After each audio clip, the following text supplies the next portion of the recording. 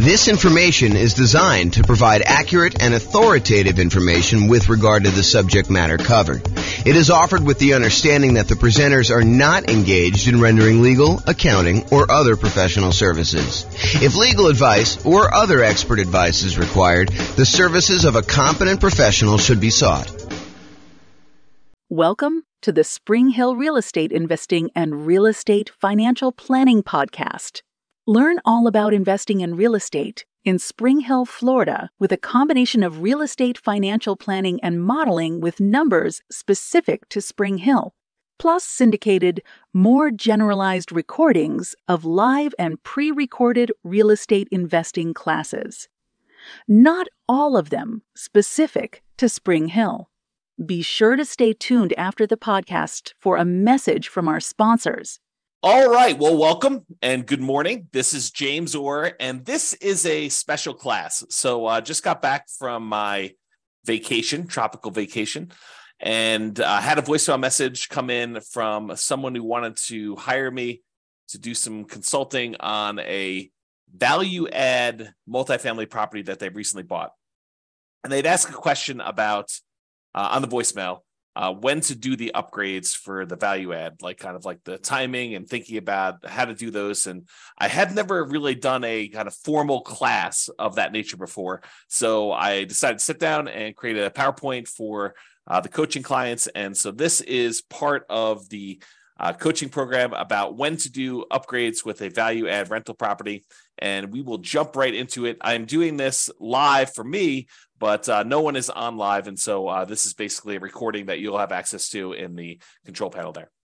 So kind of where are we in this process? The coaching is primarily about how to improve rental property cash flow now. And if you think about that, it's this kind of visual that we have of all the different stages for when you're acquiring a property. And this is in the stage for improving the property. And specifically, it's in the upgrade property section. So if you're familiar with this kind of visual that we do, these are all the different strategies for improving rental property cash flow, either cash flow or cash now kind of stuff. And that's for when you're searching for properties, all the things you do when you're searching. These are all the different things you do in order to improve cash flow when you're financing the property. This is all the different things you do when you're thinking about which strategy to use in order to get the most cash flow for a property.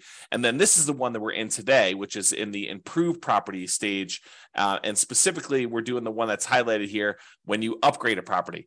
And historically, I think I've talked about this more as a, upgrade the mailbox, kind of fix the lettering on the door, fix the landscaping, do some small improvements to the property in order to kind of get higher rent on it. But this could be everything from the most minor thing, like painting a mailbox, to the most major thing, like completely upgrading a kitchen and, redoing the entire interior of a property, or, doing a carpeting or doing new flooring or whatever you're doing. So there's a range of what upgrading the property is.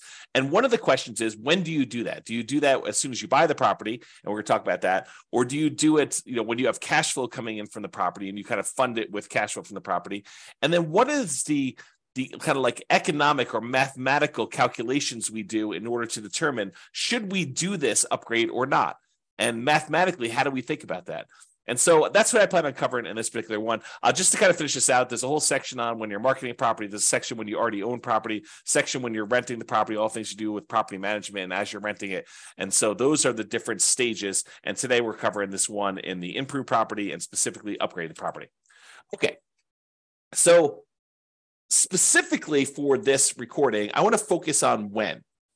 If you're not, and when, as opposed to what you should do, what improvements you should do, and how much each of those will change the rent. I think there's a lot of variation in that, and it's very market and property specific. And so I'm not going to get into that in this class. Maybe I will do a class on that in the future. And if somebody really wants that, let me know. We could do that as part of the coaching call one of the days, and we can kind of figure that out. But today I'm going to focus in on when. So first I'll do kind of a carve out. Look, if you're doing a BRRRR strategy, if you're trying to do a buy, rehab, rent, then refinance, and then the last R is repeat. If you're trying to do that kind of process, then obviously you're going to do a lot of the improvements in the value add upfront as soon as you acquire the property, because you want to have all the value add done to improve the property value so that you can do your refinance and pull out as much money as you can, leave as little money in the deal as possible is probably a better way of saying that when you're doing these kind of burst strategies once, because you want to take advantage of that increase in value of the property. And likewise, if you're buying a property with the sole purpose of flipping it, you're going to buy a property, you're going to do a bunch of rehab to it, especially if you're going to do a big multifamily where you do rehab, you get tenants in there, you raise the amount of rent you're getting, which raises the value of the property, and then you're going to go sell that property, 3 months, 6 months, 12 months, a year or two down the road, then you're probably going to want to front load as much of these as possible. I think when the nuance comes in is when you plan on holding the property long term. You're not going to do a burst strategy, which you're going to front load and do as much of this stuff as you can as quickly as possible. And you're not going to try to do a value add in order to sell a property quickly.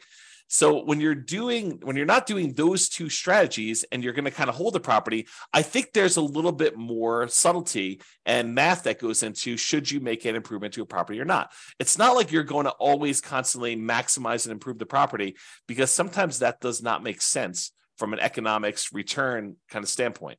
So let me just make sure I read my notes here. So if your plan is to not take short-term advantage of the forced appreciation, which is really what you're doing when you're doing all these improvements on a property, is you have natural or organic appreciation when a property tends to go up in value over time. You hold a property and inflation happens and things become more expensive. That's organic appreciation, or kind of like natural appreciation. The property values tend to kind of creep up over time. But you can force appreciation too. You can go in there and actually add value to the property and get stuff done. So if you're not trying to take short-term advantage of that forced appreciation, you're not trying to sell it and capture forced appreciation, and you're not trying to refinance the property to benefit from the forced appreciation, which may or may not be BRRRR.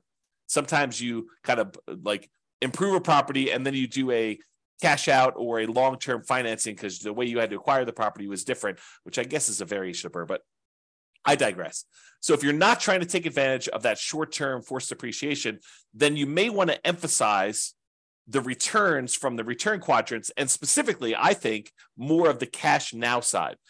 You could go ahead and invest in something and get appreciation and maybe even some improved debt pay down, although it's much less likely. We'll go over that in a second here. But you can get this kind of improved appreciation. But honestly, you don't get that appreciation benefit until you either sell the property or you do some type of cash out refinance. And so the benefit from that is at some undefined point in the future, and it's uncertain. And so I think when you're thinking about whether or not you should do these improvements and when you should do these improvements, you really want to focus much more on the right-hand side of the quadrants, which I'll show you here in a second, and specifically the cash flow portion of that. Maybe a little bit on the cash flow from depreciation, but mostly that's like a benefit you get, a short-term benefit of taxes. It's almost like a rebate on the money you spend. So let's talk about this. So for those of you who have not seen this before, you should definitely dig into this. This is my return quadrant, and just shows you that the 4 different areas of returns plus the return you get from reserves when you own rental property. So appreciation, the tendency for property values to increase over time. Cash flow, that is your net cash flow after all expenses, your rents and any other incomes you have in a property, minus mortgage, taxes, insurance, PMI, property management, maintenance on a property, capital expenses on a property, if you're kind of doing those in there as well. Like all of the expenses, so all the income minus all the expenses is your net cash flow. So that's what this cash flow one is about. Debt pay down is the amount of principal you're paying down on the loan each period of time, whatever you're measuring here. Usually it's a year. And then the tax benefits are usually the tax benefits of depreciation. When you own a property, the government allows you to say, look, the value of the building, not the land, but the value of the building has a finite lifespan. And we understand that as the government, and so as the taxing body of the government. And so we are going to allow you to depreciate the value of that building over time, because a building, in theory, goes down to zero. You utilize the limited lifespan of the building over, in most cases, 27 and a half years for residential properties. That's per the tax code. So those are the tax benefits you get. And a lot of times we look at that historically as the cash flow you get from those tax benefits. So it's not just the raw amount that gets depreciated, it's the amount that gets depreciated times whatever your tax rate is, which means this is the amount of money you get back on your taxes, or that you don't have to pay in on taxes from other income you're getting, like rental property income or from your job in some cases. So those are the 4 different areas of return. And then we have reserves, which you get a return from that as well. So the total of it is written in the middle of all 5 of these. And that's kind of how we visualize that. So by improving a property or adding upgrades to the property, we're often improving 3 quadrants in terms of dollars. So if you think about the return quadrant, we can measure it in several ways. We could say, how much in dollars did the property appreciate? How much in dollars are we getting on cash flow? $2,000 a year, $2,400 a year, $5,000 a year, whatever you're getting in cash flow.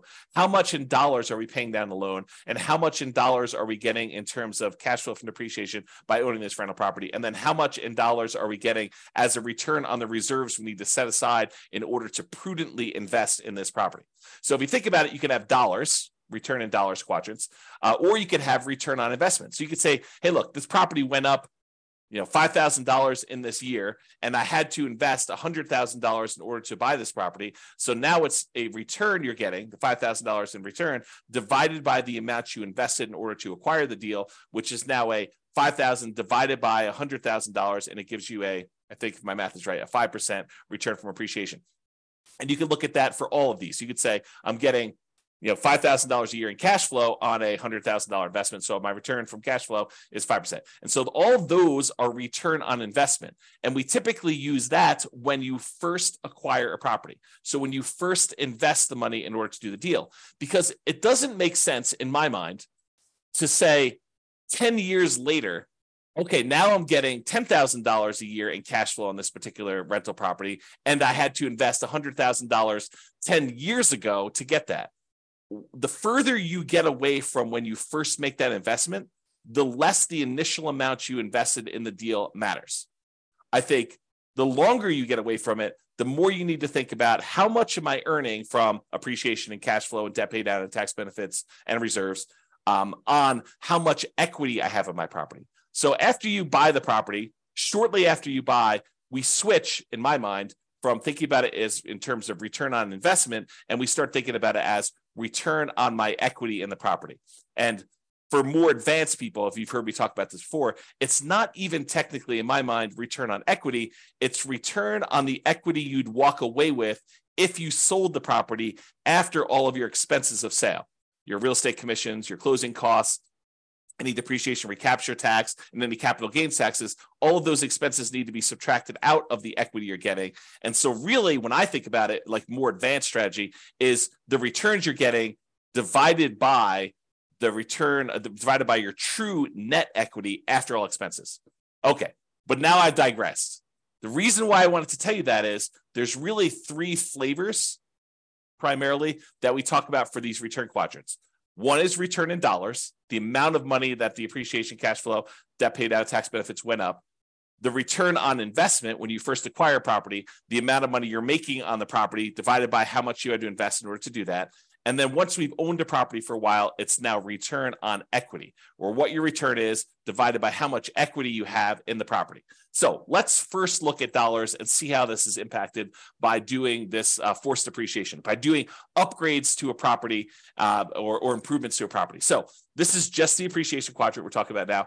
As we improve the property, we often force the property to be worth more. I mean, think about this. You go into a property and you replace the carpets, or you add a new roof, or you add a new furnace or something like that. Don't you, in theory at least, improve the value of the property? Now, from an appraisal standpoint, it might be tricky. However, with multifamily properties, a lot of times if you're able to get more in rent because of the way that they can calculate what a property is worth based on a cap rate, we can now say that because rent is more, now the property is worth more. This doesn't apply nearly as much to single family homes, probably even duplexes, triplexes, and fourplexes. The more properties you get, the more units you get, the more this cap rate idea and valuing properties using cap rate can matter. So the more rents we get on a property, the more the property is worth. When you and to a lesser degree with things less than 5 units, but more commonly with 5 units or more. So with these kind of like single family homes, duplexes, triplexes, fourplexes, a lot of times improving a property in order to increase rent is not going to necessarily directly improve the value of the property. Really what we use to determine value for properties on like single family homes, duplexes, triplexes, and fourplexes are comparable sales. So you have to have another property that is a single family home another single family home if you're comparing it to a single family home, or another duplex or 2 or 3 sell that is similar to your duplex so that you could use that to determine value, or triplex is the same thing, or fourplex is the same thing. So you have to use like type properties. And there are lots of exceptions for how you calculate this value, which we're not going to go into here. But that's the idea. Okay. So as we improve the property, oftentimes we kind of increase the value and make it worth more. So for example, if you are buying properties and they are all really old 1970s vintage type properties, and you're comparing them to those properties might be selling for a certain price. But if you completely rehab your property, upgrade the kitchen, upgrade the bathrooms, upgrade the flooring, upgrade all the windows, upgrade the roof, upgrade the furnace, the heating and air conditioning, HVAC, if you upgrade all that stuff, now you should be comparing that property to similar properties of similar quality. And so you might get an increase in value by doing comparable sales approach. Usually for these multifamily properties, by improving the value of the property and getting more rent, you're able to get more value through the cap rate calculation determination for value. Okay. So the raw dollars, when we do this kind of upgrade, the raw dollars in appreciation goes up. Your property was going up, $3,000, $5,000 a year, whatever it was kind of going up, nice, slow and steady. I guess it's this way, slow and steady to the right, up. But now when you come in there and you add an investment of $10,000, $20,000, $30,000 to do improvements to your property, you might get a significant step up in appreciation for that year. And then from there, it tends to grow at whatever that rate is. So you spend $10,000, now maybe your property is worth $20,000 more, as just a hypothetical example. Don't use those numbers as like a guide and say, for every 10K I invest, I'm going to get 20K out. You have to do the math, and that's what we're going to talk about here a little bit later. Okay. So if you're doing that, though, you put $10,000 in, you're going to get like an improvement of increase in value of $20,000. That's a step function increase in forced depreciation. So if we think about that, this extra $20,000 return in dollars goes here. So now we saw a bump up in the amount we saw in appreciation. Now let's look at cash flow. So a lot of times by improving the property, we can often increase the income we get on the property. And as a side note, and often additionally reduce the vacancy, because a nicer property, this is not a universal rule, but I think it's a trend. It's kind of like it's correlated, highly correlated. So oftentimes when we improve a property, we make it much nicer, we often reduce the vacancy, becomes more desirable. People want to stay there longer. People want to get in there quicker after you've got people move out, so you have less vacancy there. So like your vacancy tends to be improved, reduced. Also, depending on what upgrades you do, you may see a decrease in maintenance on the property. So not only can you get more in rent, but you have less vacancy. And because you put in tile flooring instead of this really old ratty carpet that needs to be replaced every couple of years anyway, now you have a upgraded tile floor, which tends to last a little longer. So your overall maintenance budget may go down slightly. And your property management, those calls for maintenance, those calls for improvements, the kind of tenant turnover and the tenant problems you have can also be slightly reduced. Not significantly, but a lot of times slightly reduced when you have this improvement to the property that make, depending on the improvement, of course, right? Now, as a side note, sometimes the improvement or upgrades you're making involves a short vacancy, right? A lot of times investors that own a property already, they're going to wait for their property, the current tenant, to vacate the property. Then they're going to go in there and they're going to do the rehab that they need to do in order to do the upgrade improvements. Then they're going to start over with a new tenant at a higher rent. Most of the time, they're not going to go in while a current tenant is in place and improve on the property, right? We're not going to go ahead and voluntarily evict the tenant who is already paying and paying on time to go in there, improve a property, and get someone else in there. Sometimes we might if we're trying to sell a property very quickly, but most of the time we're going to do this from cash flow. We're going to have the natural turnover of tenants dictate the pace at which we do the upgrades. both the natural turnover of tenants and also the amount of cash flow we have available to do this. Because if you don't have extra cash sitting on the sideline that you can invest to do this, you really have to fund it internally from the cash flow on the rental property. Okay. So sometimes though, when you get the tenant to vacate, you now have a month, 2 months, 3 months, depending on how good you are at getting rehabs done, how quickly, in order to get this property rehabbed and then back on the rental market. So sometimes we have a short vacancy, which might result in temporary cash flow dip while you're doing the improvements and finding a new tenant at the higher rents. So some periods of time, there's that. Okay, in addition, this increase in income, especially for multifamily properties, which we talked about, is the primary driver for increased property value. So when we're talking about these 5 units and up, especially, by getting more in rent, by improving the cash flow, the net operating income on the property, we are able to increase our cap rate on the property, which means that in order to have if we were going to sell the property and we're getting a certain amount of rent and the cap rates for similar properties like this are selling for whatever they are, that means that we can get a higher price to get about the same cap rate, if you think about it that way. So for properties deriving value from income using calculations like cap rate is what I had as a comment there. Okay, in some cases, improving the property will also result in taxes and insurance bumping up a little bit, which will push back slightly against improved cash flow. So to kind of give you an entire view of this whole thing, yes, by improving the property, we often get a bump in rent or other income on the property, depending on what we're doing. And additionally, as a benefit, we sometimes get reduced vacancy, sometimes get reduced maintenance, and sometimes get reduced need for property management, less calls for maintenance, less calls for issues going on with the property. So those are the kind of bonuses. But when you do improve your property, sometimes the tax man comes and reassesses your property and says, now that your property is improved, it's worth more. Your property taxes will go up a little bit, and that can push back a little bit against the gains you had in those other areas we talked about, the rent, the vacancy, the maintenance, the property management. Okay, so sometimes taxes will go up. And because it will now cost more to repair things on your property, sometimes your insurance will go up a little bit more too, right? You no longer are, got a really low-end property that doesn't cost that much in order to kind of keep upgraded. And now your property is much nicer and more improved. And so your property insurance may go up. These are relatively minor, unless you do major rehabs, but these are usually relatively minor pushbacks against that improved cash flow. But in order to give you an entire picture of what's going on, I did want to talk about that slightly. Okay, this is a really small note. This is me getting crazy with the minutia.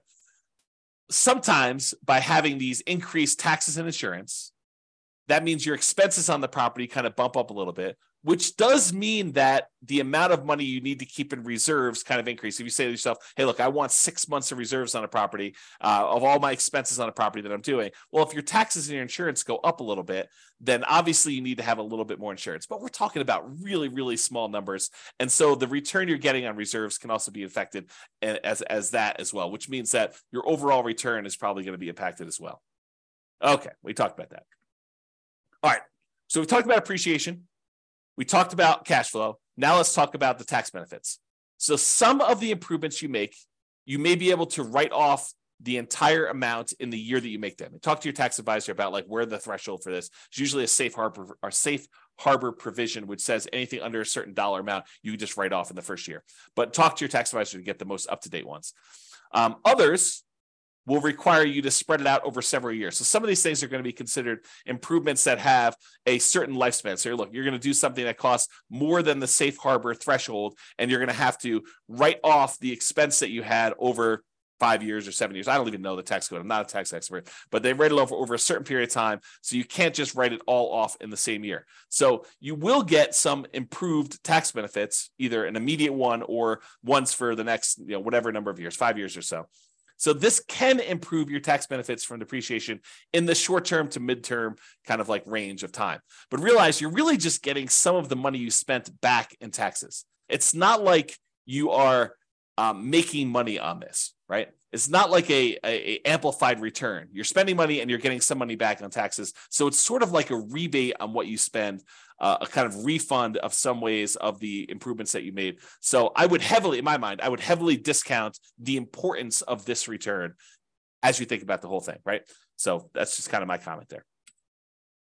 All right, so now we talked about this. So instead of just looking at, the dollar amounts we made, how much appreciation we saw by doing the improvement, how much extra cash flow we saw by doing the improvement, and how much extra tax benefits we saw. Really, instead of looking at the dollars amount, what we really want to look at is how much they improved by how much we needed to invest in order to get that return. So like a return on investment quadrant, if you want to think of it that way. When you choose to invest more money to improve the dollars in return, you invest money in order to get a higher rent on a property, for example, it may help or hurt you with the rate of return you're getting on that investment, depending on how much you needed to spend to do that. Let me give you an example to explain to you what I mean, okay? So a baseline cash on cash return on investment calculation. This is just a really simple example to show you what I'm talking about here. So you're making $1,000 per year in cash flow on a $20,000 investment that you made in order to acquire this property. Okay, that's a 5% cash on cash return on investment. $1,000 divided by $20,000 gives you a 5% cash on cash return on investment. Nothing tricky here. All it's really simple, straightforward stuff. But what happens if you choose to add an additional $5,000 to optionally improve the property? So you spend $5,000 to make some type of improvement or upgrade to the property. How does that play out with the return you were already getting? Okay, so if by doing the $5,000 in improvements, you can get an extra $500 per year in cash flow. So for example, actually I have a typo here. I'm going to correct it so that I can just do it. Okay. So if by doing the $5,000 investment improvements, upgrades, whatever you're going to do, you can get an extra $500 per year in cash flow. About $40 extra per month is what you think you can get for that. A little bit more than that. What does that mean? Well, it means that by investing this $500 and you divide that by the $5,000 you had to do it, you get a boost to your cash flow just on this return, this additional investment you made of 10%. So now you have a 10% cash on cash return on investment on the improvement only. We're not talking about the other part of the return that you were already getting. This is saying, look, does it make sense for me to invest this $5,000? If I invest this $5,000, I'm going to get an extra $500 a year. That looks an overly simplified, probably wrong math, but I'll get to there in a second. You're really thinking, I invest $5,000, I get $500 a year back. So that really is like a 10% cash on cash return on investment, oversimplified. Okay. So since this is higher than the return you were getting before you decided to do the upgrade, that 5% cash on cash return, then by doing this, you will overall improve your return. So now we had the $1,000 a year we were getting before, plus the $500 that we got by doing the improvement. So now we're getting $1,500 a year in cash flow. And now we need to divide that by the $20,000 we needed to invest originally in order to buy the property, plus the $5,000 that we just added to do the improvement. So now it's over $25,000 total. So now it's $1,500 divided by that $25,000. That is now a 6% cash on cash return on investment overall, including the improved cash flow and the additional investment. So what we basically did is we went from getting a 5% return. By adding more money and doing an improvement and getting more rent for that, we've actually boosted the return. It doesn't always work that way, though. Okay, and so here's an example where it actually hurts you to do the extra investment. So imagine you did the same $5,000 improvements, but instead of getting $500 per year in extra cash flow, you only get $200 per year. So that $200 in extra cash flow divided by that $5,000 that you invested is really a 4% cash on cash return on the improvement only. Okay. Before, when we were getting $500, that was a 10% cash on cash return. Now we're only getting $200. So that's only a 4% cash on cash return on investment on the improvement only.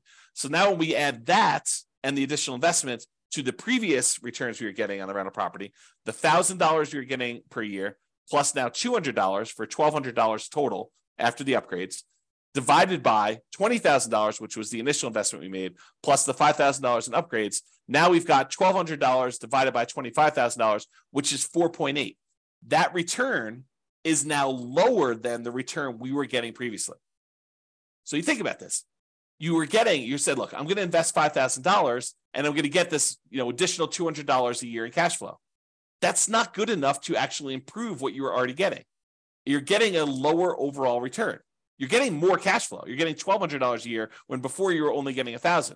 But this is really like you're hurting your overall return when you look at it this way. And that's just what I want to point out is, so there are times when it does improve your position, and there are times when it makes it worse. And that's what you should realize. So with that being said, this was just looking at that one cash flow part of the return, the cash on cash return on investment, assuming you did these improvements as part of the purchase. Because remember, we're doing this like really early on, so I'm using that return on investment thing. If you're making the improvements later, if you're doing this a year or 2 or 3 or 4 or 5 down the road after owning it for a while, I think you should be thinking in terms of return on equity, not anymore on your return on the initial investment. So instead of that $20,000 to acquire the property, now this becomes your kind of like return on the equity you have in the property as a return overall. And by doing these improvements, because a lot of times doing the improvement actually increases the value of the property, it increases that appreciation like a step function, that means that your equity has increased. So this could hurt your return even more if you think about that. Okay. So don't get too caught up on this. I just want you to understand this is not a super simple, straightforward calculation that we do. And this is why I think not a lot of people tackle this, right? It's like it's highly nuanced if you really step back and think about it and think about like, well, really, what do I want to improve? Do I want to improve my return on initial investment? No, because I don't think that matters anymore. I really want to think about what my return is on the equity I have in my property, and probably specifically return on true net equity.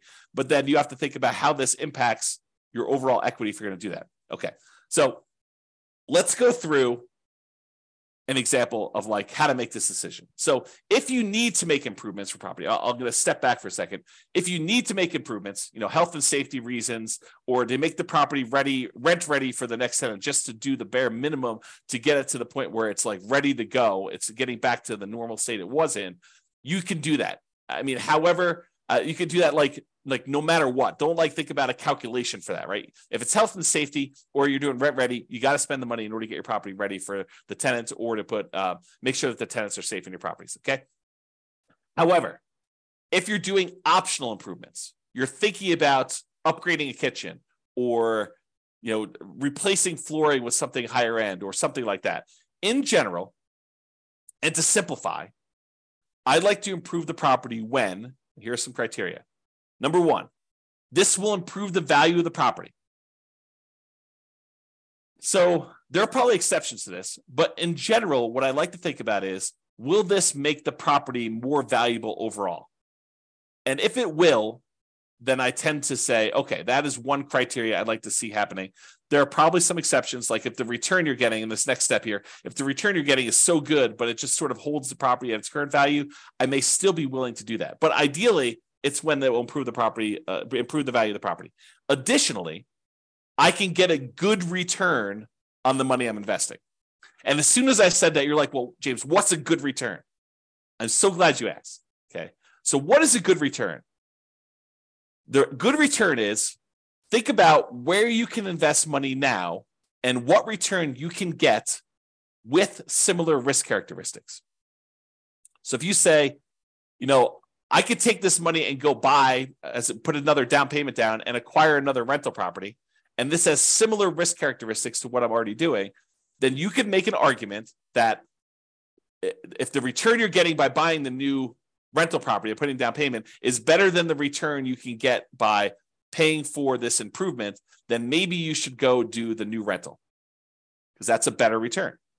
Or if this is similar to that, and maybe you don't have enough for a full down payment, but you have $20,000 and the $20,000 can get you a similar return you want to do. So you have to look at these things and decide, is this a good return for the money I have?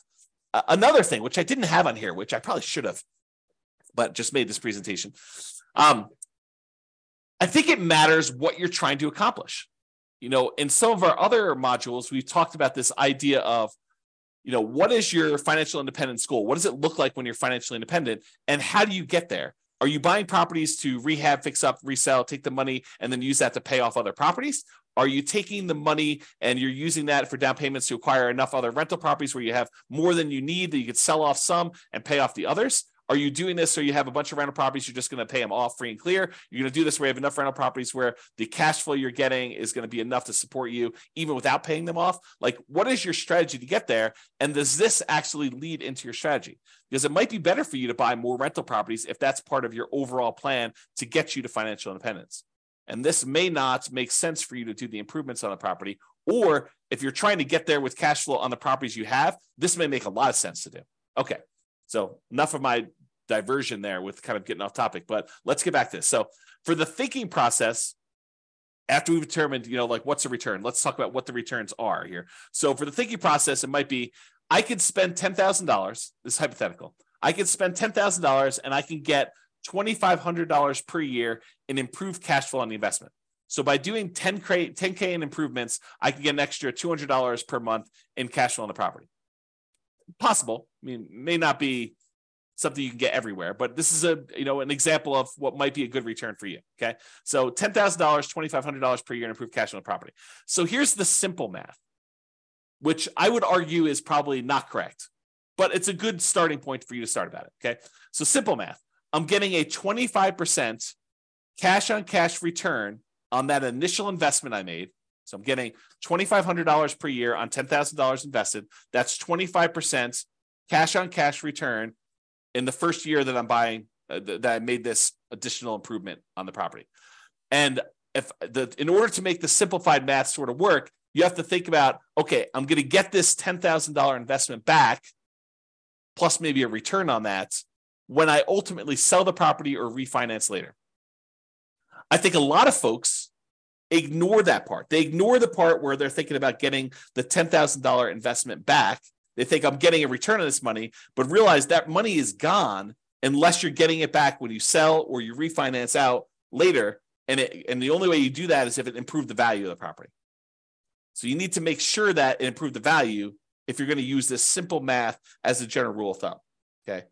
The more complicated math and the more correct math, I would probably say, is I'm going to get my initial investment back over 4 years. So you put $10,000 in, you're getting $2,500 a year. You get your initial investment back over a 4-year period. And then these improvements should last another 4 years. And I'll get an additional return of $2,500 per year for those 4 years too. Because realize a lot of times when you spend money to make an improvement, it has a limited lifespan. Example with flooring. You go ahead and you spend $10,000 to upgrade the flooring to luxury vinyl tile or whatever you're doing, or luxury vinyl plank in the entire house. That doesn't last forever, right? That may last for 5, 10 years, something like that. I used 8 in this example, but it's really whatever the lifespan of what you're buying is. If you're doing carpet, carpet may only last, I don't know, depending on how bad your tenants are with carpet, 2, 3, 4, 5 years. A few tenant cycles. If you're really lucky, the private tenants take care of stuff, maybe 10 years. So this carpet has a very limited lifespan. So the amount of money you invest, you not only need to get your money back, you need to get a decent return on that money when you're doing that. So the more complicated version of the math is put my $10,000 down. That year I get $2,500 back. So I'm out net $7,500. Then the next year I get $2,500 more back. Then the next year I get $2,500 more back. Next year I get $2,500 more back. And at that point, I paid my initial investment back. And now I'm getting $2,500 a year for the next, whatever it is that particular upgrade lasted for, and that you're getting that extra money from, another 4 more years at $2,500, which then you get another $10,000 on that initial investment.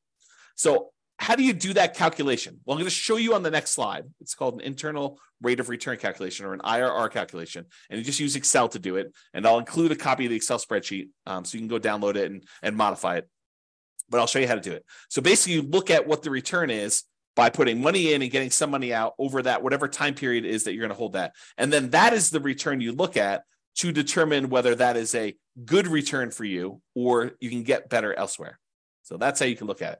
So some investors, by the way, and I'm done with this example of like when to approve. Those are the general rules I have. Some investors prefer to have the property self-fund the improvements. In other words, pay for it out of cash flow. So the existing cash flow on the property needs to accumulate so that you get the $10,000 you need in order to do the improvements. You don't do the improvement until the property generates $10,000. Then at that point, at the next tenant turnover, when the next tenant voluntarily moves out, then you go in there, you take all the extra cash you have, you improve that particular unit, and you slowly move up over time through the natural organic tenant turnovers that you have and the cash flow you're getting from your rental properties, and then you kind of up your rental properties and the rent you're getting on each one as you go. Okay, so a lot of investors will look at it that way. Some investors have extra cash outside of it, and they're willing to go and use that money in order to fund the deal in order to do that. But I think less are willing to do that.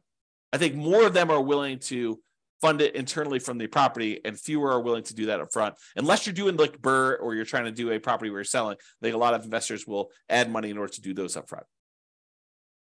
And I have an important note on here, but I think I covered it, and that is you need to get the amount invested back and get a return on that money. It's not just the return. It's not just I put in $10,000 and I get $2,500 a year. You need to think about, okay, I get $2,500 back, but when am I getting that $10,000 I invested back?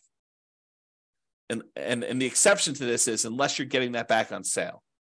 You're thinking about, okay, I'm getting this extra rent, but I'm going to get this $10,000 back when I sell it or when I cash out refinance later on. And so you have to think about it that way. But be careful with that thinking, right?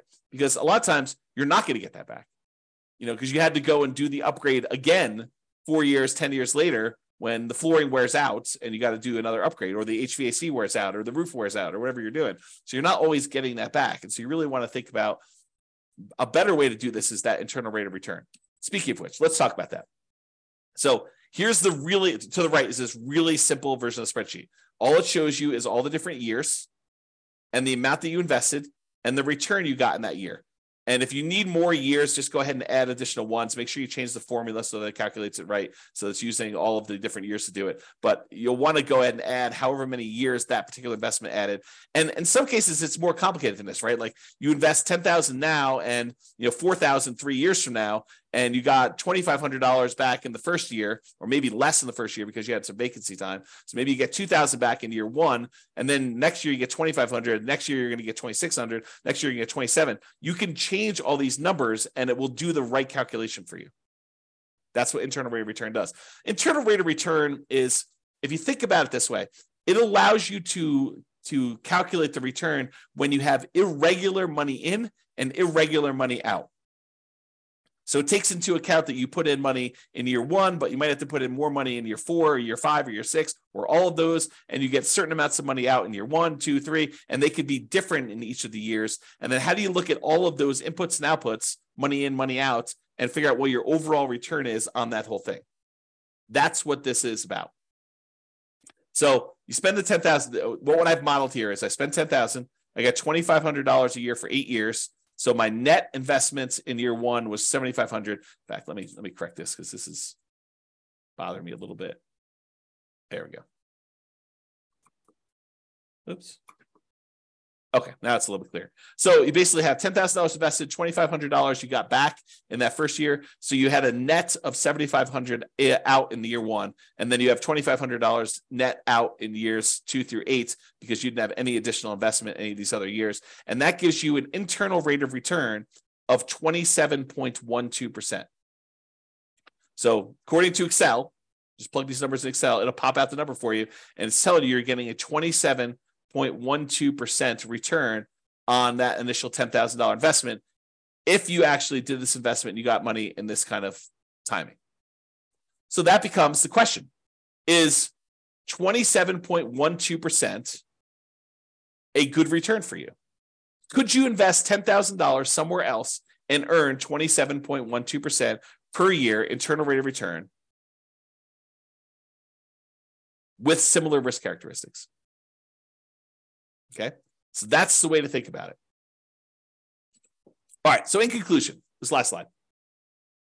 In conclusion, when do you do upgrades on a value-add rental property? If you're trying to do BRRRR, the buy, rehab, rent, refi, and optionally repeat, you probably want to do them right away. There's not really much of a question there. If you're looking to sell the property, probably want to do them either as soon as possible or just long enough in advance of the sale to document improvement in rent to justify a higher sale price.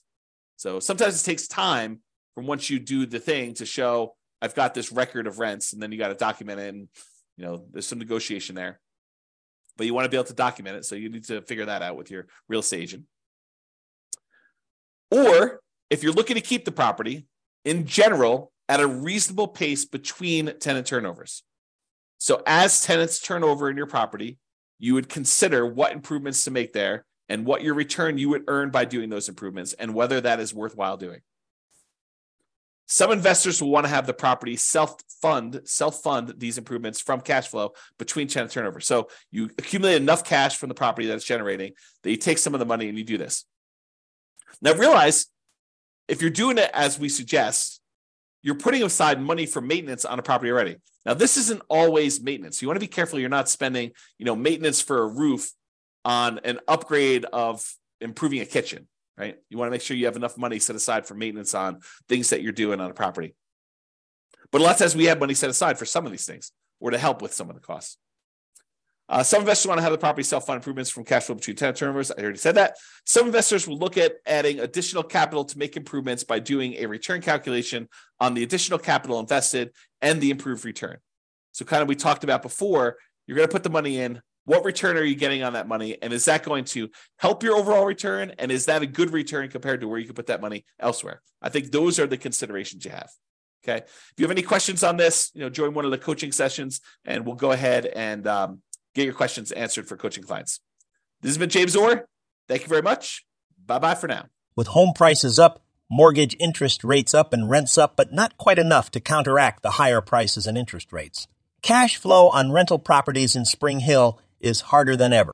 Book a call with the Real Estate Financial Planner to apply our proprietary 88 strategies to improve cash flow on your rentals. See the show notes for a link to schedule your call and improve your cash flow today. If you're a real estate agent, lender, or professional in Spring Hill that wants to help our real estate investor listeners, consider reaching out to learn about collaboration opportunities with this podcast. We'd love to add more value to our listeners by having you assist our investors buy, sell, and finance their real estate investments. See the show notes to schedule a call to discuss collaboration opportunities